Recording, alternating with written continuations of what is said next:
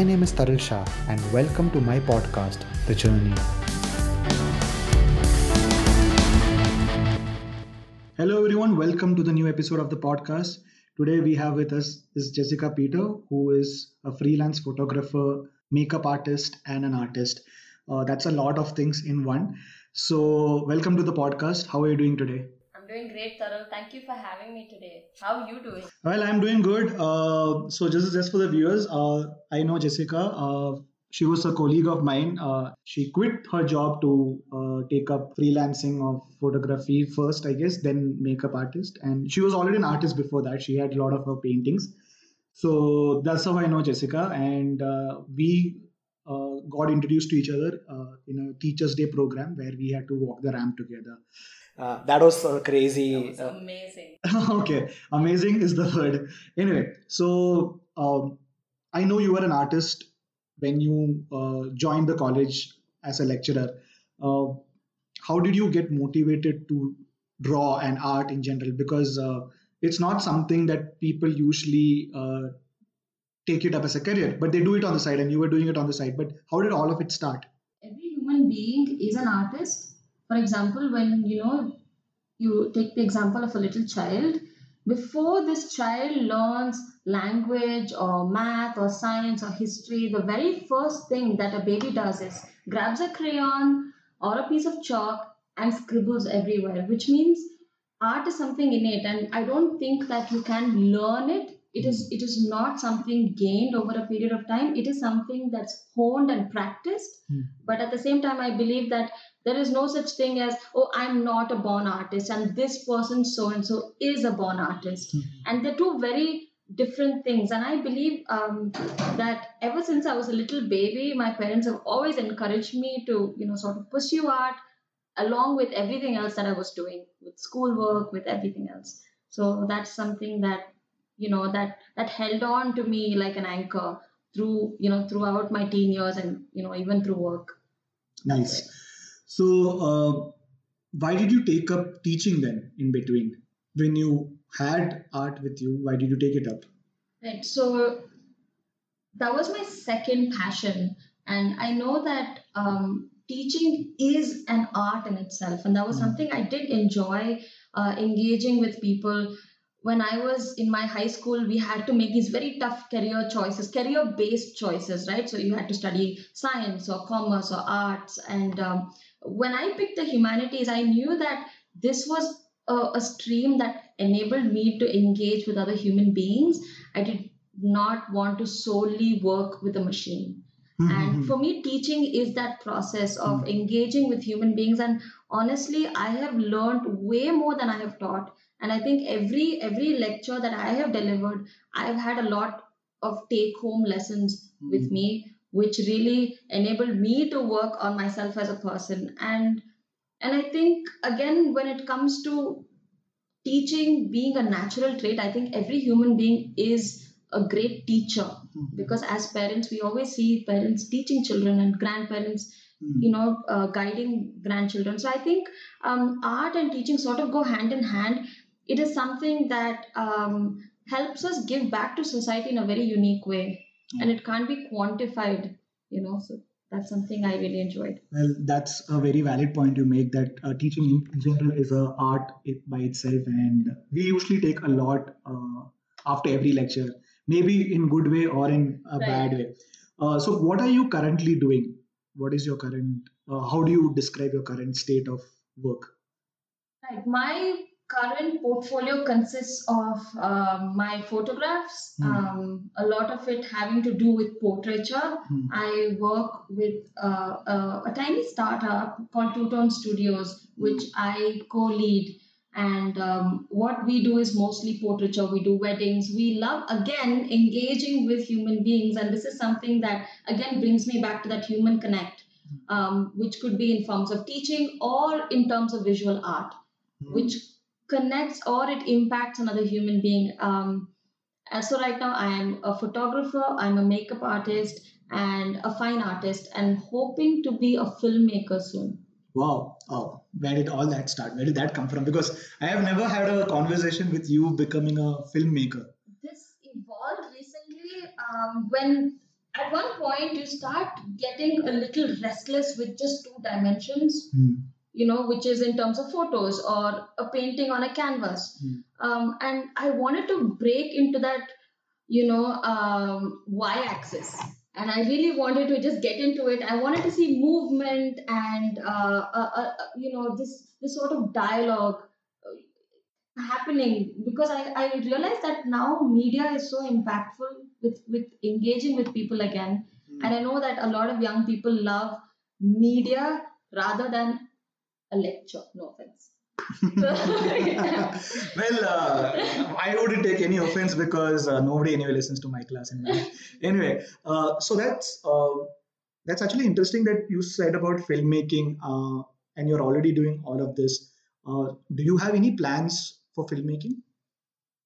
I wasn't going to get into this, but since you brought it up, currently looking at a filmmaking degree overseas, but with this slight pandemic situation, I don't know, everything's been put on hold as of now. But Okay.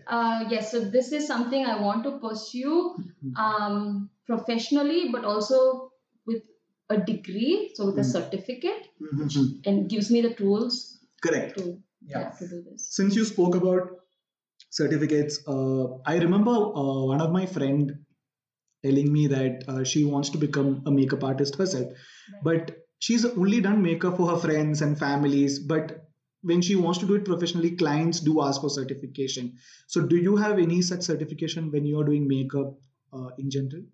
When you weigh the certificate in a balance, I feel like a paper certificate, right? It always falls a little short of a portfolio. Okay, interesting. Right? Now, I have studied my master's in English. I am not a student of photography or filmmaking. However, I did get accepted into one of the best photography and filmmaking universities in the world. How? With a portfolio. Now, I don't have background in it. I don't have academic background in it, but I did have a decent portfolio to present to my admissions panel, right? And I always think that whoever is interested in pursuing art, they have to begin where they are. You really, like I said, this is not something you can learn. No one can teach you. They can guide you, they can give you some tips and tricks, but at the end of the day, if you don't pick up your paintbrush or your makeup brush or something and then start somewhere, if you don't pick up a camera, then you're not going to make it very far, even with a certificate. Okay. So portfolio is the one of the best ways to go. Absolutely. And I can actually vouch on this also is because I have a friend of mine. I don't think so. He's done a course in filmmaking, but he's a cinematographer in Malayalam movie industry, and he's done cinematography for this movie called Parva, and now he's uh, doing his filmmaking course in LA. I don't know which college, but I think he's in LA. So yeah, I do get the point that portfolio is very important. But see, you were doing art, you were teaching. How did this photography and makeup artist like? How did all of it start? Like, I know for a fact that you had shared some pictures of you doing makeup for I think one of your maid. But how did that translate into taking it professionally? So I'm going to answer this in two ways. I'm going to talk to you a little bit about how I fell in love with makeup, and a little bit about how I picked it as a profession. I think it's two very different things. Yes. Loving something and then doing it as a career. I fell in love with makeup because we as human beings, we live in a world of culture and beauty. Anything beautiful is something we get attracted to immediately. And I've seen this even among little children. Children are attracted to anything beautiful, and I'm not talking about cosmetic beauty. I'm just talking about aesthetic beauty. A house that is beautifully decorated, or a garden, or something like that. Human beings, since we've always been drawn to beauty, and this is something that women especially love.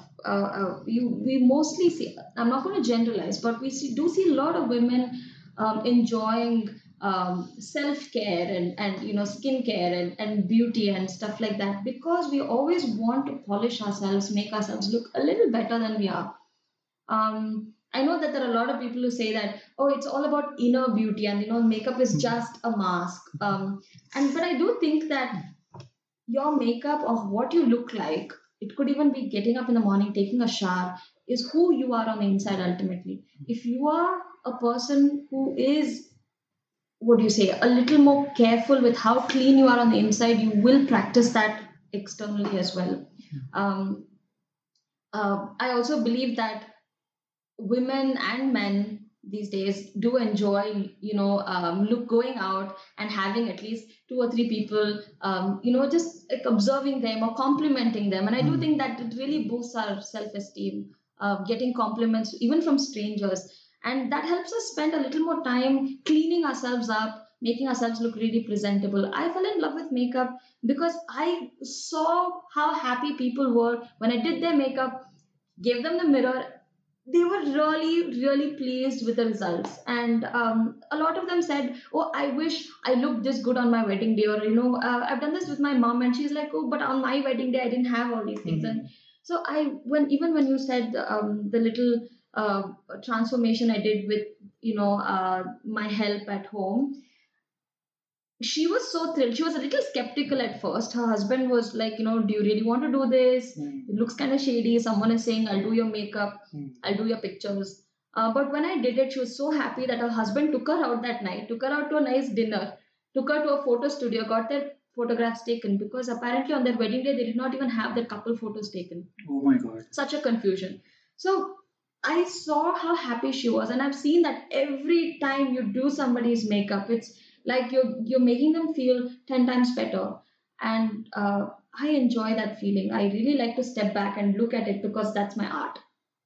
Right now, picking that as a career was a huge choice for me because, like any middle class Indian parents, they were really against it. They said, we educate you, we do this and we do that, and now you want to be a makeup artist, and that's sort of looked at very differently in our culture. Correct. So they say, oh, makeup artist. And then, of course, my parents had that concern, as in, like, oh, will you be able to get married, or will people respect your work because you're not working at a bank, or you're not working at an IT firm, or you're not, teaching anymore. But I was pretty convinced that this is something I could make a living out of. And then I took that plunge. Initially, they were a little concerned, but I think at this point, they have come to terms that I'm not going back on it. So yes, so that's how I got into doing it as a full time.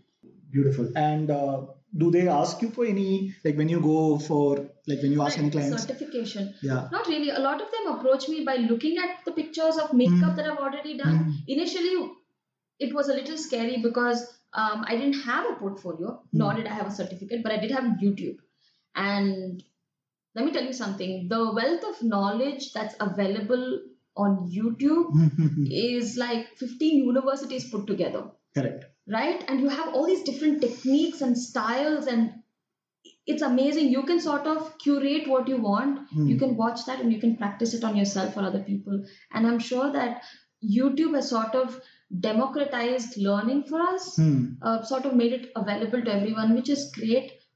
So I learned a lot of it on YouTube from international makeup artists, from Indian makeup artists, and I must say that I have learned a lot more than what I could have learned at probably one academy. Yeah. So, well, I agree that YouTube in general has a lot of answers to the questions we have. Sometimes a teacher might not be able to give all those answers, but YouTube definitely, and not only one answer, you get multiple different forms of answer. How much of an influence was your paintings into photography and makeup? Wow. Okay. So, because I know for a fact that you started painting first. Absolutely. So usually when someone is really involved in one particular art form, you try to get completely immersed into that. You might know other art forms in general, but you will be like, no, abhi ke liye this is fine.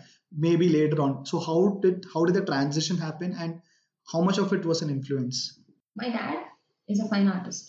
Oh. Part time, because again, all the society pressures. No, he didn't take the plunge. So he always had this hobby of painting, and he always painted beautiful landscapes. He was never a painter of people. He was a little, let's say, a little like scared of painting people, because he always said, I don't want to ruin anybody's face. my dad always tried to encourage me to paint mountains and trees. Honestly, Taral, till date, I cannot paint a realistic tree. I can't. Okay, that's Right? so. I have someone with me on this because I can't paint for nuts for sure. And I kept going back to drawing faces, eyes, nose, mouth, and my father thought, what a vain girl, probably only drawing people's faces.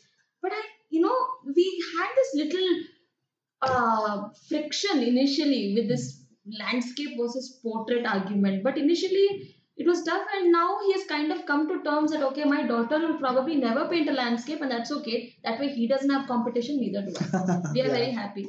And when I came to painting portraits, it's strange. It's sort of backwards. When I started painting portraits, I was really scared to start painting portraits, but I started imagining them as painting an actual person's face. Now, makeup is actually painting someone's face, right? Correct. So it was sort of backwards for me. I kept thinking, now I'm painting this image of a person's face. It's sort of like doing makeup on canvas, except you'll have to also draw the eyes, nose, and mouth. Yeah, So it was sort makes of sense. Yeah, it was sort of backwards for me. Because throughout my teenage life, my dad was like paint landscapes, and finally when I was able to come into my own, because when only when at the age of probably 23 or 24 you actually start like taking a stand in your house and saying I will do this and I will not do that. It's probably when you start earning your own money, when you can actually sort of decide what you want to do.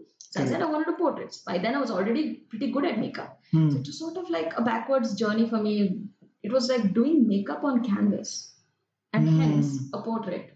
Very Okay. interesting. Very interesting. Oh, so all you had to do is learn how to draw eye, nose, lips, And then it's all and that's it. makeup. And then that's it. Everything's Yeah, makeup. because rest is the makeup, right? So, like, do you draw portraits of men? I do. I have. Okay. I have. That- There have been just some of the most beautiful paintings I've done. Mostly old men because that was commissioned work.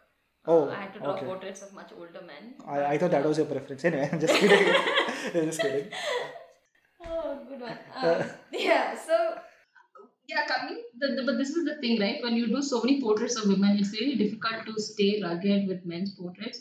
I have done a few. I keep making them look so beautiful that I have to come back and sort of add some Oh, imperfections to make them look more believable. okay. So the artist has spoken that men look hideous, and which is fine. I think very few men in this world can compete against the number of women that are good looking. Right. But this is again my viewpoint. I can be completely wrong. So viewers, that's left to you. It's a judgment call. And but is there a difference? Like, is there a difference in approach in drawing a portrait of a man and a woman? You look at archaeologists and they look at a dry skull and they'll tell you this is a 20-year-old female. I don't know What? how they do it. They do it. They look at it, they'll guess the age, they'll guess the sex of the person, so I think everything starts inwards, just like a painting. Painting a sketch, it begins with a rough sketch and then you sort of clean it up into a portrait. And I think it begins with the initial lines. There's something called the yin and yang composites that work in every phase. Yin being a female essence and yang being a male essence. Have you seen the Chinese symbol, the white and black Yeah. thing? That's called the yin and yang, right? So in the Orient, they believe that everything has a male and female energy to it. It's an energy. So even while drawing a portrait, you need to decide how much of the female energy or how much of male energy you're really bringing in. Male energy being straight lines, a broader bone structure, more angles in the face, more long lines, and a female structure being more of curves, more softer lines, and a smaller face and stuff like that. So as you're doing the initial sketch, you will have to decide how masculine or how feminine this portrait is going to be. That will sort of decide the end result. It's not as crazy as it sounds. And we do this every day. We even when we look at our friends, we'll come to know how who has more yin and who has more yang, and this sort of comes together again. Like I said, it's art, right? It's all around us, and if you just stop for a moment to look around you, you will see so much inspiration that can inspire and influence what you're going to paint that day, or the mood of the painting, or the picture that you're going to click. And I am not a technical person, let me tell you. I'm so bad at technique, Mhm. but Mm. where I lack in technique, I, I sort of compensate with art. And I think art and technique come together. And in my team, my colleagues, they are better technically. So when we come together, it's mostly, I bring in the artistic vibes, they bring in the technical Technical lighting vibes, and yeah. stuff. So that really works. Well, that's a very, very, very good combination of art and technique. I was actually going to ask you like how technically you are Yeah, I've saved you sorted. time. I've saved you Yeah, so time. you saved my time. Now, you spoke about the kind of different theory behind of how you draw portraits. Uh, is it possible for you to imagine a portrait? Really good question, man.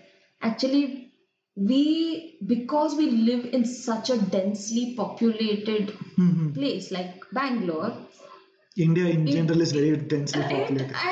and because you come across so many faces, Mhm. you just need to step out to your balcony and you will see at least 50 people, right? Mhm. At some point. Mhm.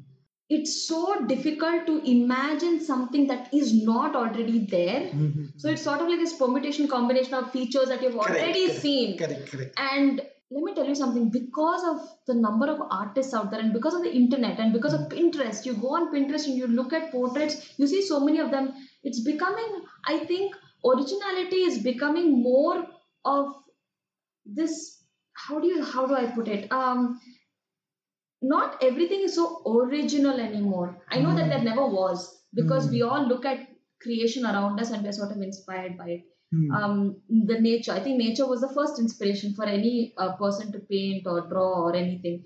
But because you brought up portraits and because we see so many people coming into our space, when we look at them, it's really, really difficult to come up with something new. Mhm. And you will see yourself being drawn to a particular type of face. And when I say type of face, I mean, if you look at any artist's work, you will see a particular pattern, a genre of portraits that they do. And next time you see something similar, you'll be able to guess, okay, this might be that artist. Because eventually everyone comes down to that one favorite type of face. It could be an elderly man. I know a lot of people love those Rajasthani paintings, big turban, big mustache. Most of their work is like that. Or some people love these, teenage girls, with like little, saris, or like a village girl sort of theme. And they keep coming back to that. I have not really figured out where I fall, but I do feel my style is quite clean. I don't like too much chaos in my work. I have tried it. It doesn't come naturally to me, so it doesn't look that great. But I do love clean lines, very bold lines, and you can see that even in my photography. That I don't like too much of messy hair, and I don't like a lot of messy makeup. And I know that a lot of people are good at that. I'm not, but this is something I prefer. I do prefer women with very clean lines. I do love photographing women because being a woman, I want to show a photograph of a woman from a woman's perspective. Okay. That is something. Can you elaborate on that? What do you Okay. mean by that? Because Because I didn't get it, to be very honest. great. So this is, oh man, how much time do we have? Okay, this is quite an interesting thing that We have at least good 20 more minutes. You can speak a lot. This is all yours. Usually I speak a lot, but yeah, in my podcast, I love people to speak. Okay, so when it comes to art, right? When you look at, say, ancient Indian art, ancient Indian paintings, you a lot of people when they think about Indian paintings, a lot of it is like this Raja Ravi Varma style of paintings, a lot of Pauranic paintings. Yes. Right? So you have gorgeous paintings of women from the Ramayana or the Mahabharata, and they're depicted, in these beautiful saris. They're super curvy, they're beautiful, they have long hair, and they have, like long legs, and it's like they don't have a single scar on their body. They don't have any stretch marks. They don't have any imperfections or any sort. They don't have any hair. They're, it's like they, go get waxed every week or something like that. There's absolutely no hair, and they're just so That might perfect be true looking. also. Who knows? right? Or if you go to ancient Indian sculptures, all the sculptures look pretty much the same. The women are shown in this very curvaceous way, right? Clothing is sometimes there, sometimes not there. It depends on the vibe of the place and stuff like that. But they're again shown with long hair, big eyes, a very curvy body. And when you look at it, all the artists back then were men, because that time women were not given the opportunity to go out and do these things. They were mostly at home. They were keeping, they were in the domestic life, having children, taking care of them and stuff like that, cooking and things like that. But today, since women have this opportunity to come out and sort of express themselves, I want to try and make my work quite genuine. I know that men have this different idea about women, and women are very different from that idea. Now, men think that that women in magazine covers, that's what they look like in real life. No, but what I understand is not a lot of people look like that in real life. When a lot of times, we have had instances when, a couple gets married and the next day when she wakes up, the husband is like, okay, she doesn't look like what she was looking like on the wedding day. So we have had a lot of instances where there's a certain expectation for women in society. And in a patriarchal society, when we live, women are expected to be slim or, beautiful in general and have nice long hair. I've never seen a guy who said, oh yeah, I like a girl in short hair. Very rarely, because mostly men like long hair, and it's a sign of femininity. It's a sign of femininity. Yeah, I get your point. And it's understandable, because even women like men who are masculine and rugged and bearded and all that. So what I want to do is I want to sort of posit this women's expression of women's beauty to the patriarchal expression of women's beauty. I'm not saying that by saying, oh, don't brush your teeth, or women should not comb their hair, or I'm not saying that. I'm not talking about hygiene. I'm just saying that women can also have a platform of expression. And for me, photography is that. When I come up, and I mostly like to shoot women because I love the female energy in my photographs. I shoot women, and I've seen that the way they respond to me, because I'm a female photographer, is so different. The energy of the place is different. Women feel, and I've had a lot of models come and say this, that we were really comfortable shooting with you. Now, I don't do nudes. I don't do boudoir. I don't do bikini shoots. I stay away from that, because I know that there are a lot of people who are doing that anyway. What I want to do is I want to show a woman beautiful who is still clothed, who is still in her comfort zone. And, because also here's the thing, that a lot of my photography work and my fine art work rests on these three pillars. I have vowed not to do nudity. I vowed not to do anything which is religiously controversial, and I'm not going to do anything which is controversial to our political and our societal norms in India, because we have already too many people doing that. Too much. There's too much chaos already. What I want to do is I want to create work which is like PG-13. I want someday, if a child walks in to my gallery show, I should not say, oh, come back when you're 18. Yeah. Right? It should be accessible for everyone. To everyone. And I wanted to create a very positive atmosphere where people will say, oh, Jessica's work. I felt really good saying that. It made me feel beautiful. And also the fact that even after 30, 40 years, it should be relevant. And I never want to put myself in a position where I should not be thinking, oh, what if someone puts this Me Too case on me? At some point when I'm old, some model should not come up and say that, oh, I was very uncomfortable during the show. Yeah. So my sole intent for photographing women is to put them in a space where they are super comfortable, where I'm not expecting anything that they don't want to do. Yeah. Right? So I get your point. Like, even when I'm writing jokes, I stay away from I used to write. I'm not saying I've never written. I've written jokes which are controversial, politically, religious. I've written. I'm not saying that, but I don't perform it on stage in general, because I want, like, if I'm writing a joke today, that joke should be relevant even after 10, 20, 30 years. So I get your point, and also everyone should be able to enjoy it. It should not be like only 18-year-old and above should come. So yeah, so I get your point.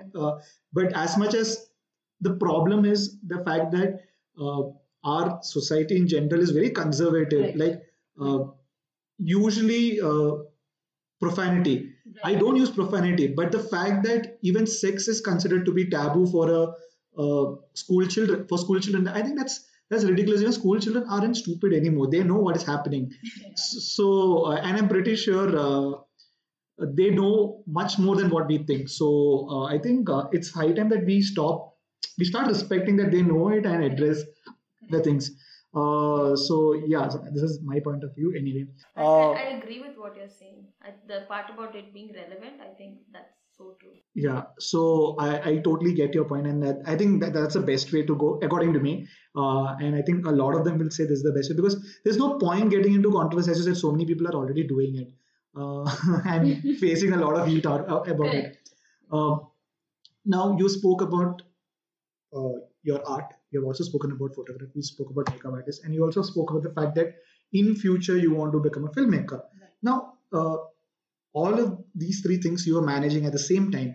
At any point of time, did you have any financial struggle? Or how was it to get into the industry and survive? Because I know for a fact that in a country like ours, and I know because I also have been doing stand up for quite some time, and there is a lot of struggle, there is a lot of effort you need to put. So I'm pretty sure that's the same in every art form, any art form industry. So how was it for you?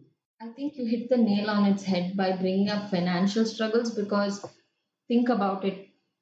Coming from a middle class family, right? This is probably the reason you take your education seriously because someday you know that In case you if it is should a be able to support yourself. But again, like any artist, any struggling artist, and I think this struggling artist stereotype is so true because most artists are struggling at some point or the other and for large seasons in life. Um, uh, Initially, it was really tough. It was so tough, but I was young, so I kind of got away with it because you're straight out of college, you're still living on your parents' allowance, and sort of they're paying all your bills. Correct. Rent, nothing. You don't have to pay rent. You don't have to pay any bills, right? You're just living off of them.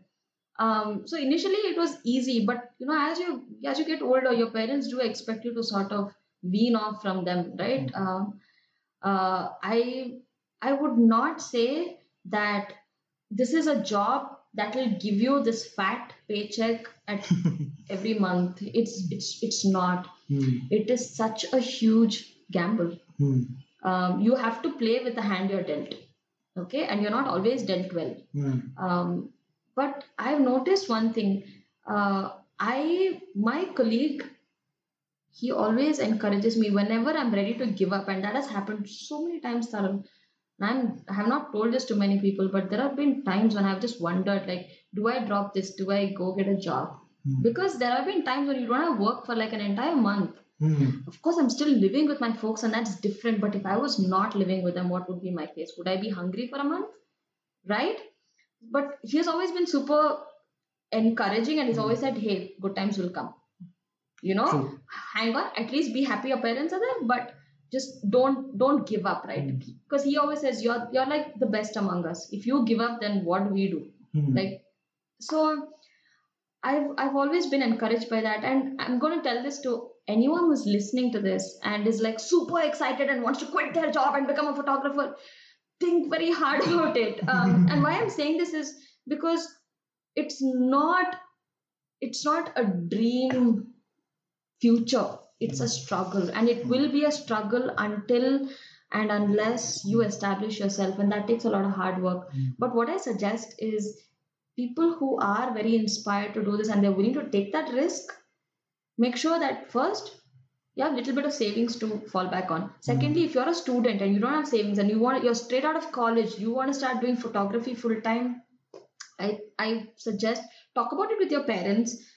They'll probably say no, but okay, most of them will. They'll freak out. Talk to them about it and see if you can intern under a photographer where you learn everything, where you don't have to bear the financial struggles of the mistakes that your mentor is making. Watch your mentor make the mistakes. Learn from those mistakes. then establish yourself. However, what I do believe is if you know people in the industry, capitalize on that. If there is someone, a family friend who's doing wildlife photography, just talk to your parents, go off with them, spend a weekend somewhere, do something. And initially you won't get paid, no one's going to pay you. You're lucky if you get like 10, 20,000, like that's like big money. You're very fortunate. It's not a steady job, but I'll tell you something. When everyone's getting ready to retire, you will shine. And I've seen this happen to a lot of artists. Initially, people give up on them. They see they are usually the outcasts in the beginning. They're like that one person in your friend group who can't afford anything. But at some point, when everyone thinks, okay, I'm reaching midlife crisis, I might get laid off from my work, I have to keep, studying, passing exams, otherwise I might have problems, some junior will overtake me in my career. You will never have to worry about that, because you will keep gaining experience that no one else can give you, that no textbook can give you, that no exam can give you. And at 45 years, when everyone is like almost wiped out from work, you will be traveling the world and you'll be having a great time. And that's the time when you can really chill. And I believe that our work should culminate into an empire someday. Oh, that's beautiful. It's not start big and end up in a very small place somewhere. I think start small, because you have youth on your side now. Now you're young, you can make mistakes. You can't afford to make mistakes at 55. So I'm saying make all those mistakes now. At 55, you will shine. But if you're not sure, I say take time. Think really hard, because it's a struggle. And at a lot of times, you have to be at the mercy of other people, right? Like your parents.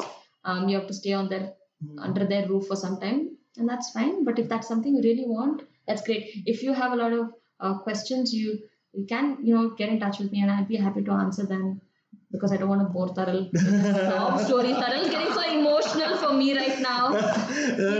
He's really feeling sorry for me. He's thinking, better hold on to my teaching job. No, not exactly. I mean, yeah, I love teaching, so I will definitely stick on to it.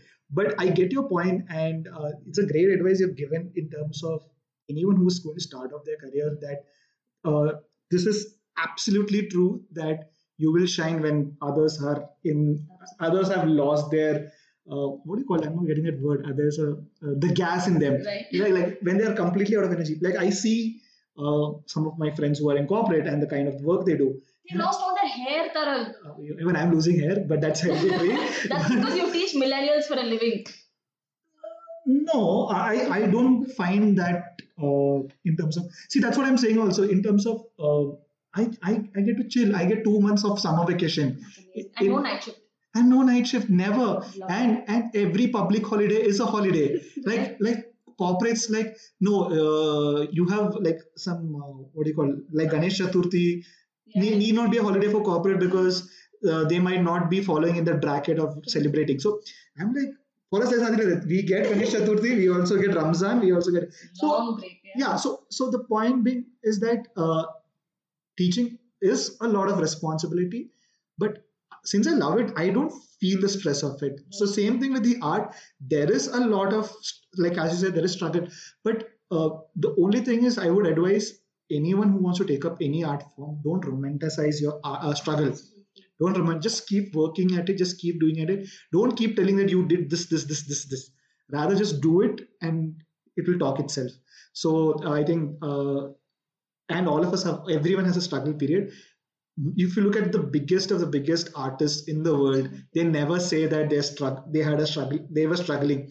They were rather saying that, oh, I was getting good enough job that I could feed my family or whatever. So and I was actually going to ask you, what are the advice you want to give. You already gave that. You've answered a lot of questions in one question, which is good. It saves my time of asking those questions. But so yeah, that's all about it. So to the viewers, Jessica started as a fine artist. Okay, Makeup artist. Fine artist. Then she taught English literature for some time. Then she quit that, took up photography with fine art at the same time, and also started doing makeup. And she's been doing well. I've seen her work. She's been doing well. yes, obviously there are ups and downs, and that is part of any artist's life. And now she's getting into filmmaking, and this is something I would like to tell about her is that she's got a very good eye of creativity. I've seen her some of the art she has done. Apart from that, she also plays ukulele. Yeah. So whatever thing you want to do, do it. That's something I like about her. That if she feels this is something I want to do, she does it. And I think if in case anyone wants to do something, don't worry about anything. Just pick it up, do it. Doing it professionally requires a lot of thinking. But if you like doing something, do it. Don't wait for anyone. YouTube is a good source, as she said. I totally agree with that.